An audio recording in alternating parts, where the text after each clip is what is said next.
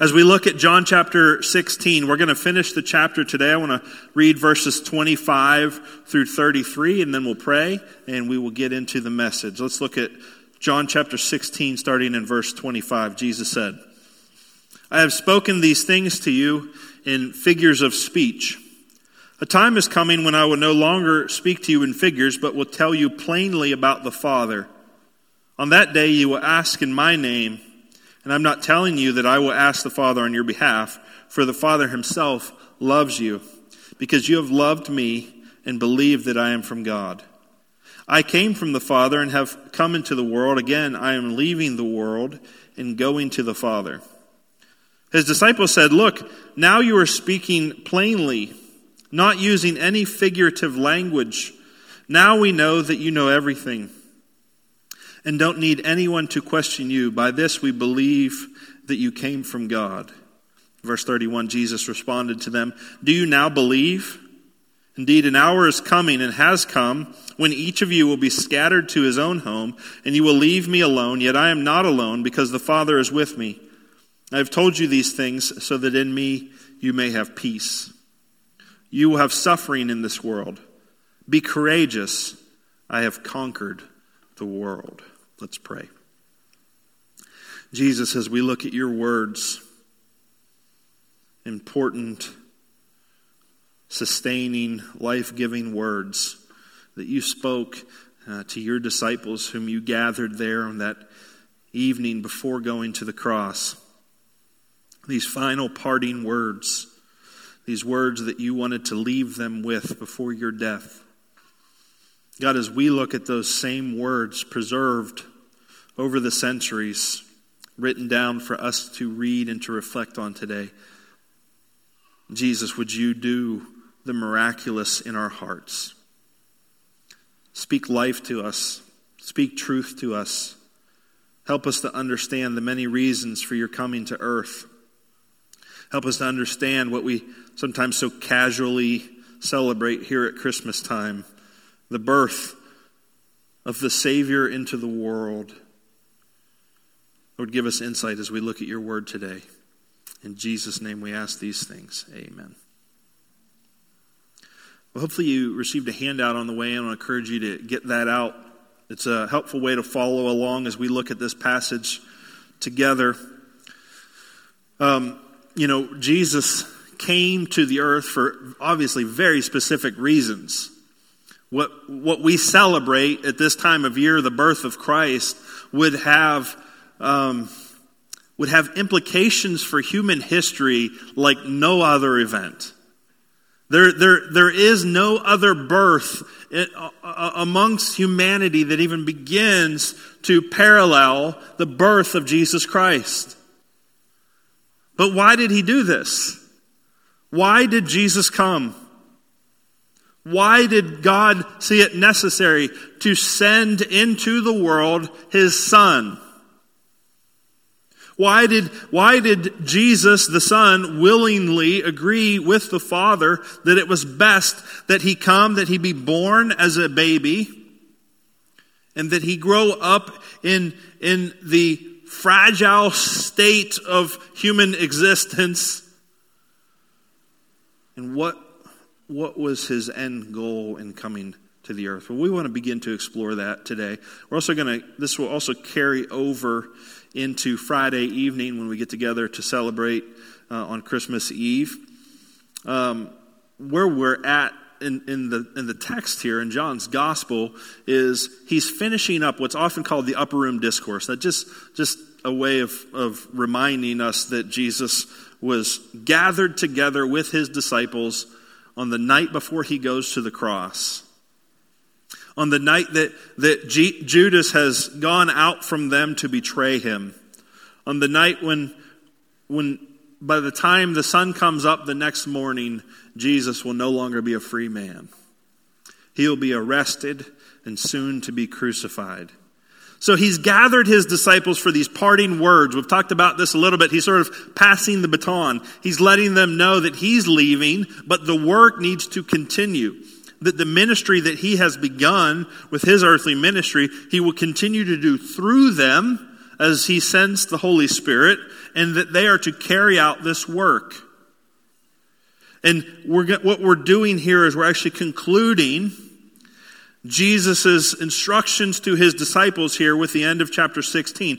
By the time we get to chapter 17, which will begin Friday night, Jesus is going to transition, and the entire chapter of chapter 17 is Jesus praying. And he's going to pray in three different things in mind. He's going to begin with praying for himself, which we'll look at on Friday night. He's then going to pray for his immediate disciples, for those 11 that are left in the room with him, and perhaps even beyond that, his other followers. And then he's going to pray for all believers at all times, meaning us.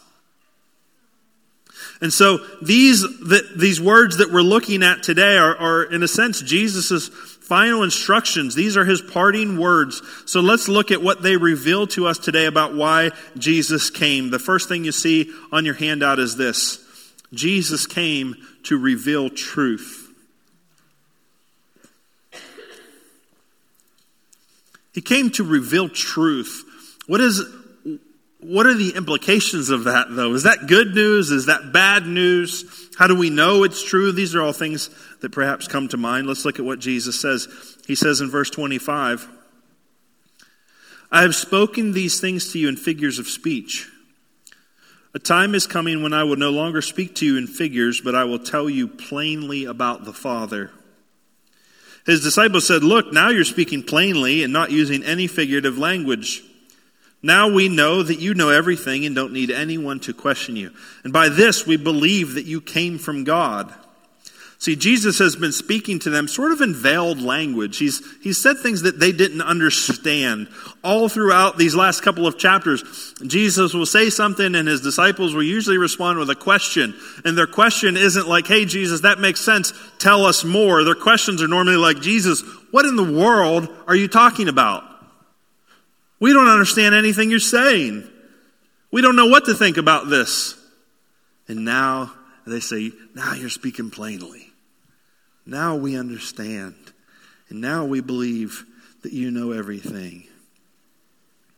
Now we know that you know everything and don't need anyone to question you. By this we believe that you came from God." Well, that is why Jesus came. He came to reveal the truth.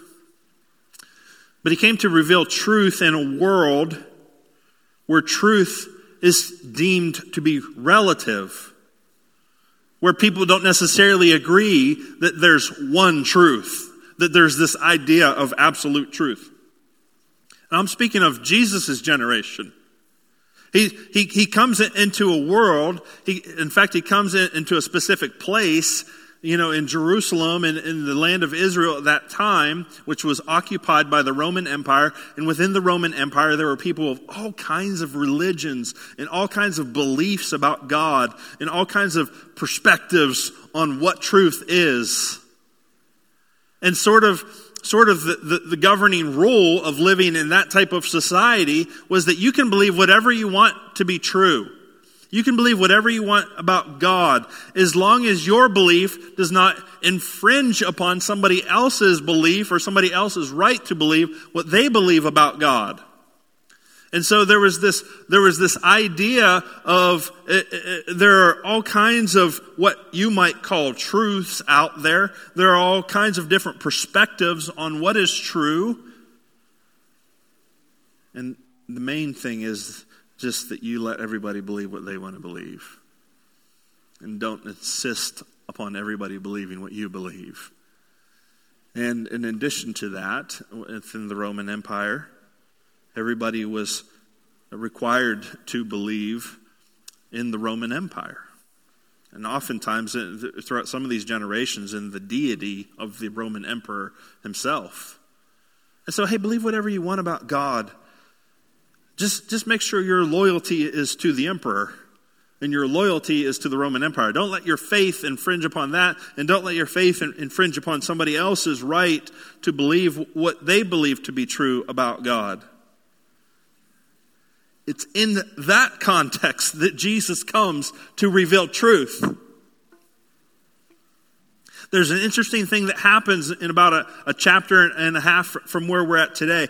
I don't like to jump ahead too much when we're preaching through a book because I'm stealing from something that I need to preach later on. So I'm going to try to be careful and use, just stay reserved in how far we go with this. But look at John chapter 18 for a second. If you look at John chapter 18, verses 33 through 38, Jesus has now been arrested. He's standing before Pilate. Pilate's sort of been given authority. So within the land of Israel there in the Roman Empire, you have Jewish leaders who have been given a certain amount of governing authority over their people.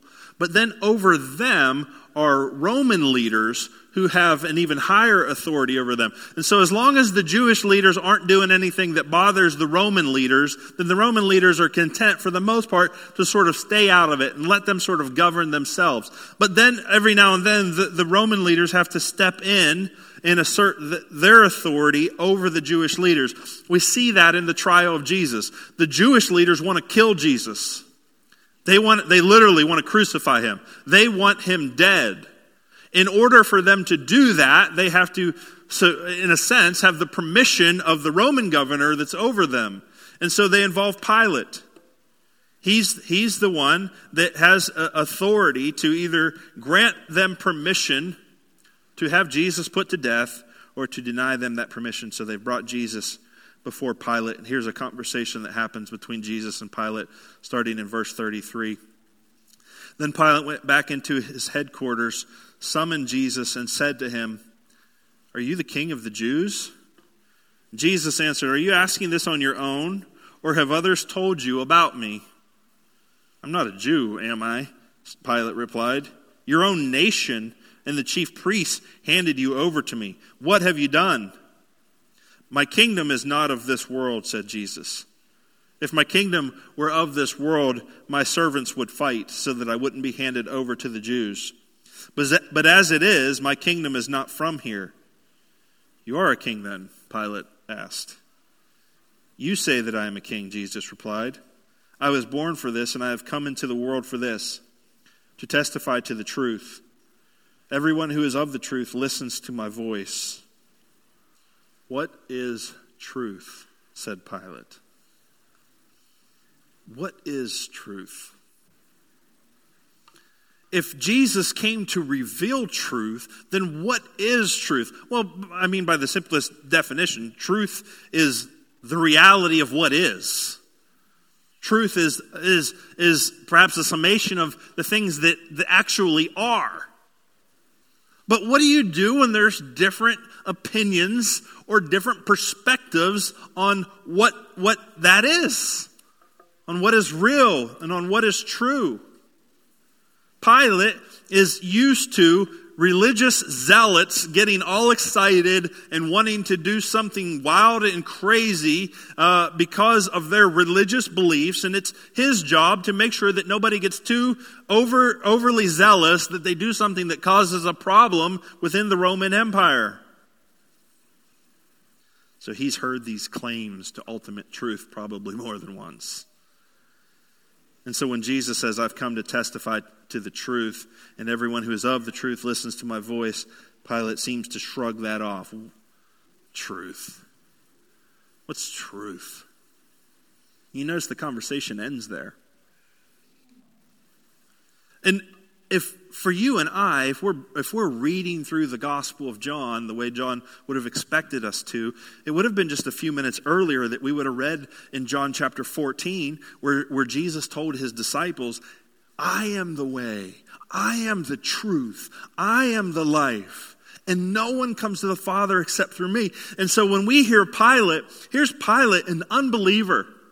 Here's Pilate, somebody who needs to be saved by Jesus. And so we, as Christian readers, we hear this. We're like, man, if Pilate got saved, imagine how this story's going to change. If you're reading this for the first time, you're thinking, is Pilate going to embrace the truth? Is he going to trust in Jesus? And what is that going to mean for everybody else? If the governor, if one of the leaders becomes a Christ follower, the impact that would have. And so when Pilate says, what is truth? We should be jumping out of our seats going, tell him, Jesus. Tell him. Tell him that you're the truth. Tell him that you have been sent by the Father. Tell him what truth is, that truth is you, and that you are truth. You are the ultimate reality. You are the ultimate expression of anything that is. That apart from you, there is no truth. And that all truth comes from you. But Jesus doesn't tell him. And that's one of the things maybe that bothers us about Jesus. Is he seems a little too content at times to just let the chips fall where they may. We even see this with his disciples. You know, when Jesus gathers his disciples, he doesn't sit them all down in a classroom and get in front of the chalkboard and on day one, write on the chalkboard, what is truth? Point one, God. Now he invites them into his life. He calls them to follow him. And as they're following him, he starts to do miraculous things. And he starts to make bold claims, and he just gradually starts to reveal himself to them until he gets to this last day before he goes to the cross. And he says, by the way, I'm the truth, I am the life. No one's getting to the Father unless they come through me. It's that slow, painful, gradual revelation of truth that causes so much angst. Nonetheless, Jesus came to reveal the truth. He came so that we might know. He came so that we might experience truth, that we might embrace truth, that we might be confident of truth. It's one of the reasons he came. He makes known to us what is true. He makes known to us what is real, what is reality. But that's not the only reason he came. If you have your handout still in front of you there, first he came to reveal the truth. The next thing on the handout is this, that Jesus came to reconcile us to the Father. He came to reconcile us to the Father. This is one of those things that we're going to talk about this a little bit more. Let's call this part A. We're going to talk about this a little bit more on Friday night as we get into Jesus' prayer for himself and what it means for Jesus to put us back into a right relationship. But let's touch on it a little bit here this morning. It's worth looking at. In verse 26, Jesus said, on that day you will ask in my name, and I'm not telling you that I will ask the Father on your behalf, for the Father himself loves you because you have loved me and have believed that I came from God. And I came from the Father and have come into the world. Again, I'm leaving the world and going to the Father. So one of the things that Jesus makes clear here is that as he's leaving to do something that puts them back into a proper, right relationship with the Father. Now, why do they need to put back into that relationship with the Father? Well, that's an important question to ask and to understand the answer to. In the beginning, when God created man and woman, he created them for his glory. He created them in his image. He created them to have relationship with them. And that's exactly what he had. Before you and I were born, a long time ago, that men and women lived, or at least one man and one woman lived in a perfect, harmonious relationship with God. This is the picture we have in Genesis of the Garden of Eden. That God was free to come into and dwell with people, and they enjoyed his presence, and they had a perfectly harmonious relationship with him. But then sin happened. And when sin happened, it broke that relationship. It broke that relationship in every significant way possible. First of all, just as God said, he said, if you eat of the fruit of that tree, you will surely die. As soon as they ate of the fruit of that tree, they were cut off from the source of eternal life. They were cut off from the life that God was transposing into them and keeping them alive, and they began the process of dying. And they began the process of physical death, which would take many years to come to completion. But they also, more significantly, entered into this state of spiritual death, by which they no longer enjoyed a perfect, harmonious relationship with their Creator. And some of the impacts for that was, first of all, they immediately felt shame. They felt shame with each other, something they had never felt before, and so they covered themselves up. But then they also felt shame before God. And so that the next time that God came to be with them and to spend time with them, they actually hid from him, something they had never done before. And then we see the impact of that is that throughout the rest of human history, up until the time when in the future when Jesus will come back and restore the earth back to its intended glory and restore human relationship with God back to its intended state. But for every human being that lived from Adam and Eve until the very end, we live in this broken relationship with God. We're separated from Him. We're separated from our Creator. We're separated from the Father. And so that's what Jesus is doing. He's coming to take these who have been broken and separated from one another, and He's bringing us back together. How do we know this? What does this passage say about any of that? Let me show you. In verse 26, He says, "On that day you will ask in my name, and I am not telling you that I will ask the Father on your behalf. For the Father Himself loves you, because you have loved me and have believed that I came from God." So what Jesus is saying is that you're going back to that reconciled, that harmonious relationship with God, wherein which you now talk to Him. You no longer, when people aren't getting along, they often invite somebody into the middle to relay messages back and forth. They need a mediator. They need somebody in between them. They don't speak directly to one another. They speak through somebody else. What Jesus is saying is, I have come to be the mediator that brings you back together. You don't need to ask me to ask the Father. You ask Him for yourself, because He's reconciled us back to the Father. All right, more to come on that on Friday evening. But it was important, I thought, that we didn't skip over that in this passage, that Jesus came to reconcile us to the Father. Two more things that Jesus came to do. First, He came to reveal truth. Second, He came to reconcile us to the Father. Third, Jesus came for those who are not worthy of Him. He came for those who are not worthy of Him. We're going to look at verse 31. This is one of the things I just loved when I started preparing to preach this passage. I loved what I saw in verses 31 through 32. Jesus responded to them. Now, I guess I should have included 30, because what He's responding to is that they had just said to Him, now you're speaking plainly to us. You're not using figurative language. Remember, Jesus was speaking, and He was talking about the vine, and He did the whole thing with washing their feet and talked about, He's using all this figurative language that they're not always picking up on. But now you're speaking plainly. We know that you know everything and don't need anyone to question you. By this we believe that you came from God. They're basically saying to Jesus, we figured it out. We're there. We're good now. We got it. And Jesus responded to them, oh, do you now believe? Indeed, an hour is coming and has come when each of you will be scattered to his own home, and you will leave me alone.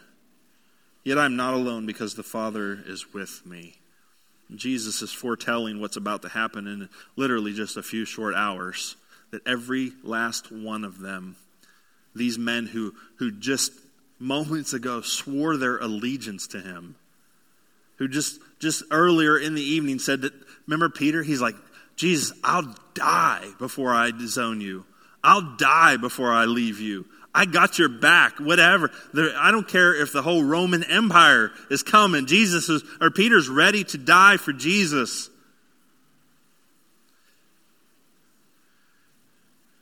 Jesus says, an hour is coming and has come when each of you will be scattered to his own home and you will leave me alone. They will turn their backs on Jesus.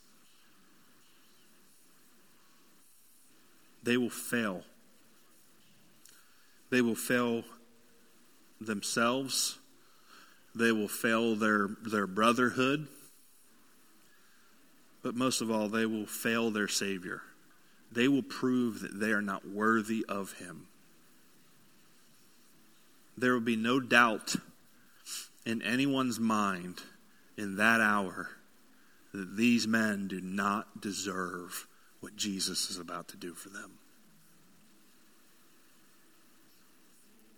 Why is that significant for us? It's significant for us because we are them. It's significant for us because we are the same. It's significant for us because Jesus came only for those who are not worthy of him. Someone who's worthy of him, someone who has lived up to the standard that he has set from the beginning, would not need him to come. You would be able to stand on your own merit. You would be able to stand based on your own deeds before God. But he came for those who are not worthy. He came for those who couldn't do it themselves. He came for those who would fail him again and again and again. And this isn't the last time they'll do this. This isn't the last time they'll fail. This isn't the last time they'll let him down, they'll let themselves down, they'll let the people around them down. They are and will continue to be not worthy of him. And the good news for us is those are the people he came for. He actually, throughout his ministry, contrasts people like this with people who believe that they are worthy of him.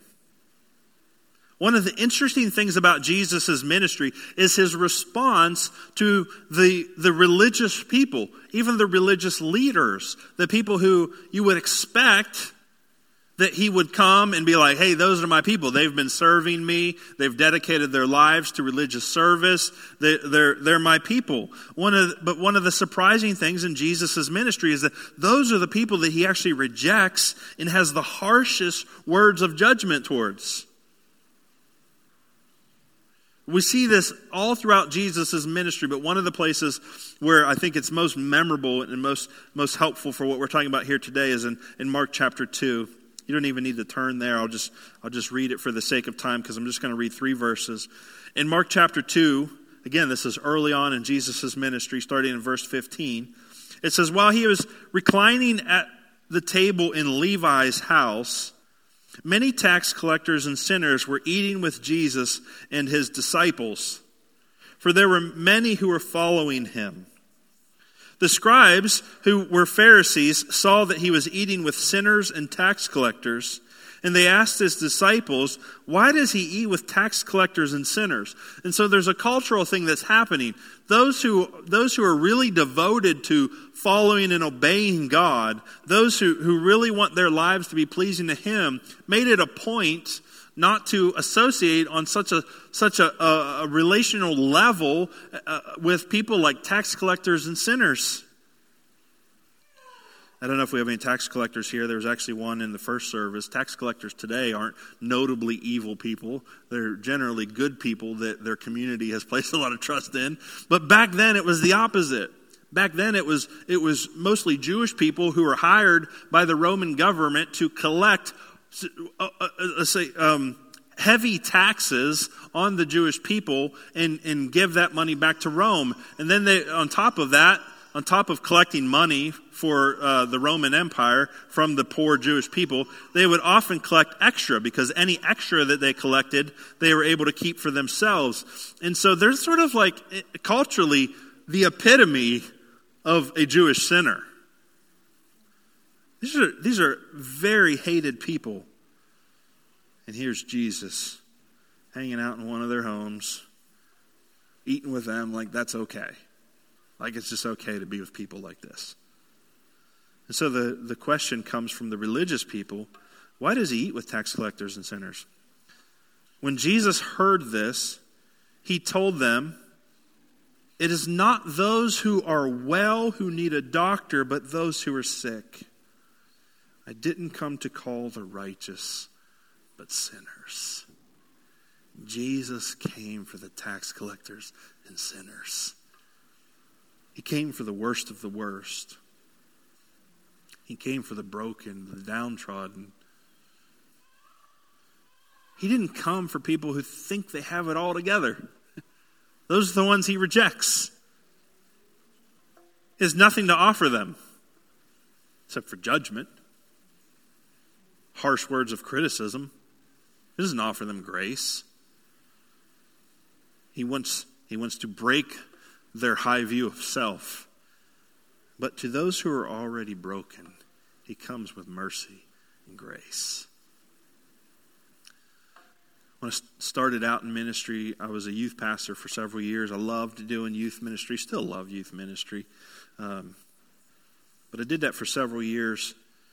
And I did it in a church where there was a lot of, probably like any youth ministry, there's a lot of church kids that come who grew up in the church and they know the right things to say. They're not necessarily, inwardly any better than anybody else, but they know how to play along, they know how to do the things. And, there were some homeschool kids that lived in that little Christian bubble that their parents created for them. And there were some Christian school kids. And there was kind of like developing this culture of I don't know, say it too harshly, but, just we're the good ones. We're the good kids. And then we started to reach some kids that didn't fit into that mold. Some kids that were coming in, even some kids off the streets and stuff who were coming in and their lives were broken and they didn't try to hide it. They flaunted it. It was like a badge of honor for them how broken their lives were. And I could see our Christian kids, our church kids responding. And I remember I didn't like the way they were responding. They were like, what are they doing here? And I had some experiences like that when I became a Christian as a teenager too, where I showed up to church one time and this girl from my school was like, what are you doing here? And I'm like, I don't know. What are you doing here? But I remember getting this open into this passage and preaching from this text of Jesus eating with the tax collectors and the sinners. And I remember telling those young Christians and those young people, we eat with tax collectors and sinners. We're not going to be some Christian clique, that doesn't welcome broken people who think we have it all together. That's ridiculous. That's not who we are. That's not even reality. We're here for the sick. We're here for the broken. We're here for those who are in need of a Savior. Those are the ones that Jesus came for. I remember this one young man. He was, I'm not going to use his name, just not going to use his name today, but he was one of the kids that just like really freaked everybody out because he didn't know how to play church. He didn't know what playing church even looked like. And he would show up and he would just say honest, raw, off the wall things. And all the church kids are like, you can't say that here. He freak everybody out. But man, I loved this kid and I loved what God was doing in his life. And he came from such a broken home. I mean, everything about his life was just in shambles. He had one thing going for him. He had a grandma that loved him. That was it. Everything else around him was just chaos and brokenness. And he would come in and out. He'd disappear sometimes, and then he'd come back. But I built a good relationship with him, and he'd stay in touch with me, and he'd call me sometimes, and he'd be like, he would just literally just say like, hey, can you come pick me up? Can we just hang out? And we'd just drive around and talk and stuff. He'd call me sometimes. He literally like just got home this kid was addicted to hardcore drugs. Not like smoked a little bit of weed and drank booze on the weekends. Like addicted to hardcore drugs like meth and heroin and stuff. And he'd call me after like coming back from like a 2 or 3 day bender where he was just getting high, and the drugs run out. And you got to go back home and you got to figure out what you're going to do next. And we just hang out sometimes when he was coming down out of that. And I remember like opportunities like giving him a Bible. giving him the word of God and just pouring into his life any way that I could. And then one day when I think he was 18, his grandma called me, and she woke up that morning and she found him dead on the living room floor with a needle hanging out of his arm. And man, you just think about all the opportunities that we have to keep people on the outside because of maybe the way they are on the outside. and then we come face to face with the way Jesus did his ministry. And Jesus, he came for kids like that. He came for people like that. He came for people who knew they didn't have it all together.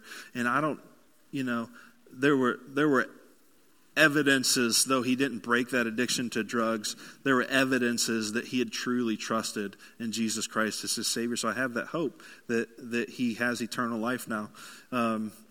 Though I don't have access to the records, I don't know.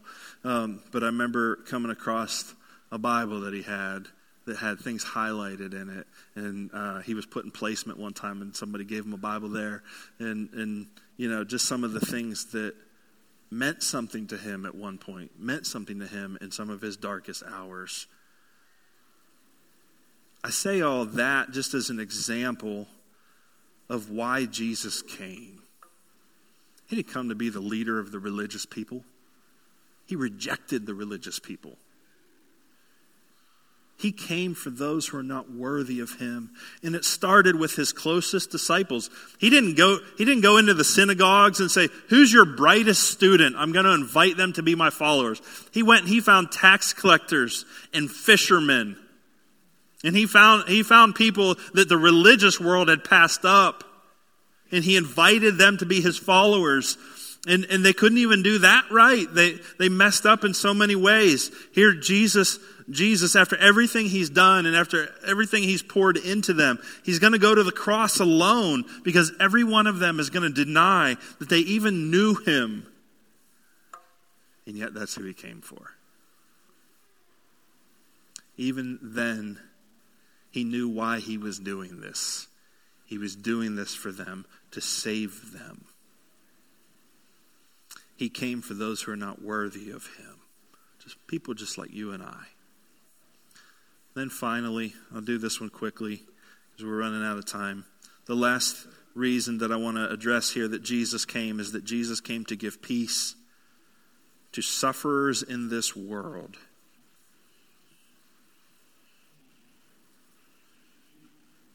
He came to give peace to sufferers of this world. This is how Jesus ends his final talk to his disciples. Verse 33, "I have told you these things so that in me you may have peace. You will have suffering in this world. Be courageous. I have conquered the world." That's what he ends with. I told you these things to prepare you. It's not going to be easy. Life's not going to go well. You're going to face trouble. You're going to suffer. Some of that is going to be because you're my followers. He said a little bit earlier, they're going to hate you because they hated me. Some of that is going to be just because you live in a broken world and there's suffering here and people get sick and people die. You're going to have to go through Christmases without some of the people that you love the most. You're going to suffer. But I've told you this in advance. I've told you this before it happens. I've told you this. I've told you that they'll reject you on account of me. I told you that they'll hate you because you follow me. I told you this so that you may have peace. Peace doesn't come from the absence of troubles. It comes from having a Savior who has conquered this world. Peace doesn't come by having everything go your way. Peace comes by having Jesus with you when it's not going well. That's where peace comes from. And then Jesus says that our response to that peace, the peace that he came to give us, is to be courageous in the face of the suffering that we face in this world. So he tells us in advance, hey, might want to put a helmet on. It's going to be tough. You should be ready. Things aren't going to go the way you hope they go. Some of your greatest fears are going to come true. People are going to reject you. People aren't going to like that you're claiming to follow exclusive, absolute truth. And on top of that, the hardships of this world. It's tough to live here. It's tough to be alive. But I'm telling you this so you have peace. So be courageous. Don't be afraid. Don't be timid. Don't give up hope. Be courageous. I have conquered the world. Jesus came to give peace to sufferers in this world. Sufferers like you and I. He came that we might have peace in him. He came to reveal the truth. That's one of the reasons that he came. He came to reconcile us back to the Father so that we'd get back to that relationship that he intended for us when he created us. He came for those who are not worthy of him. And he came to give us peace. So be courageous.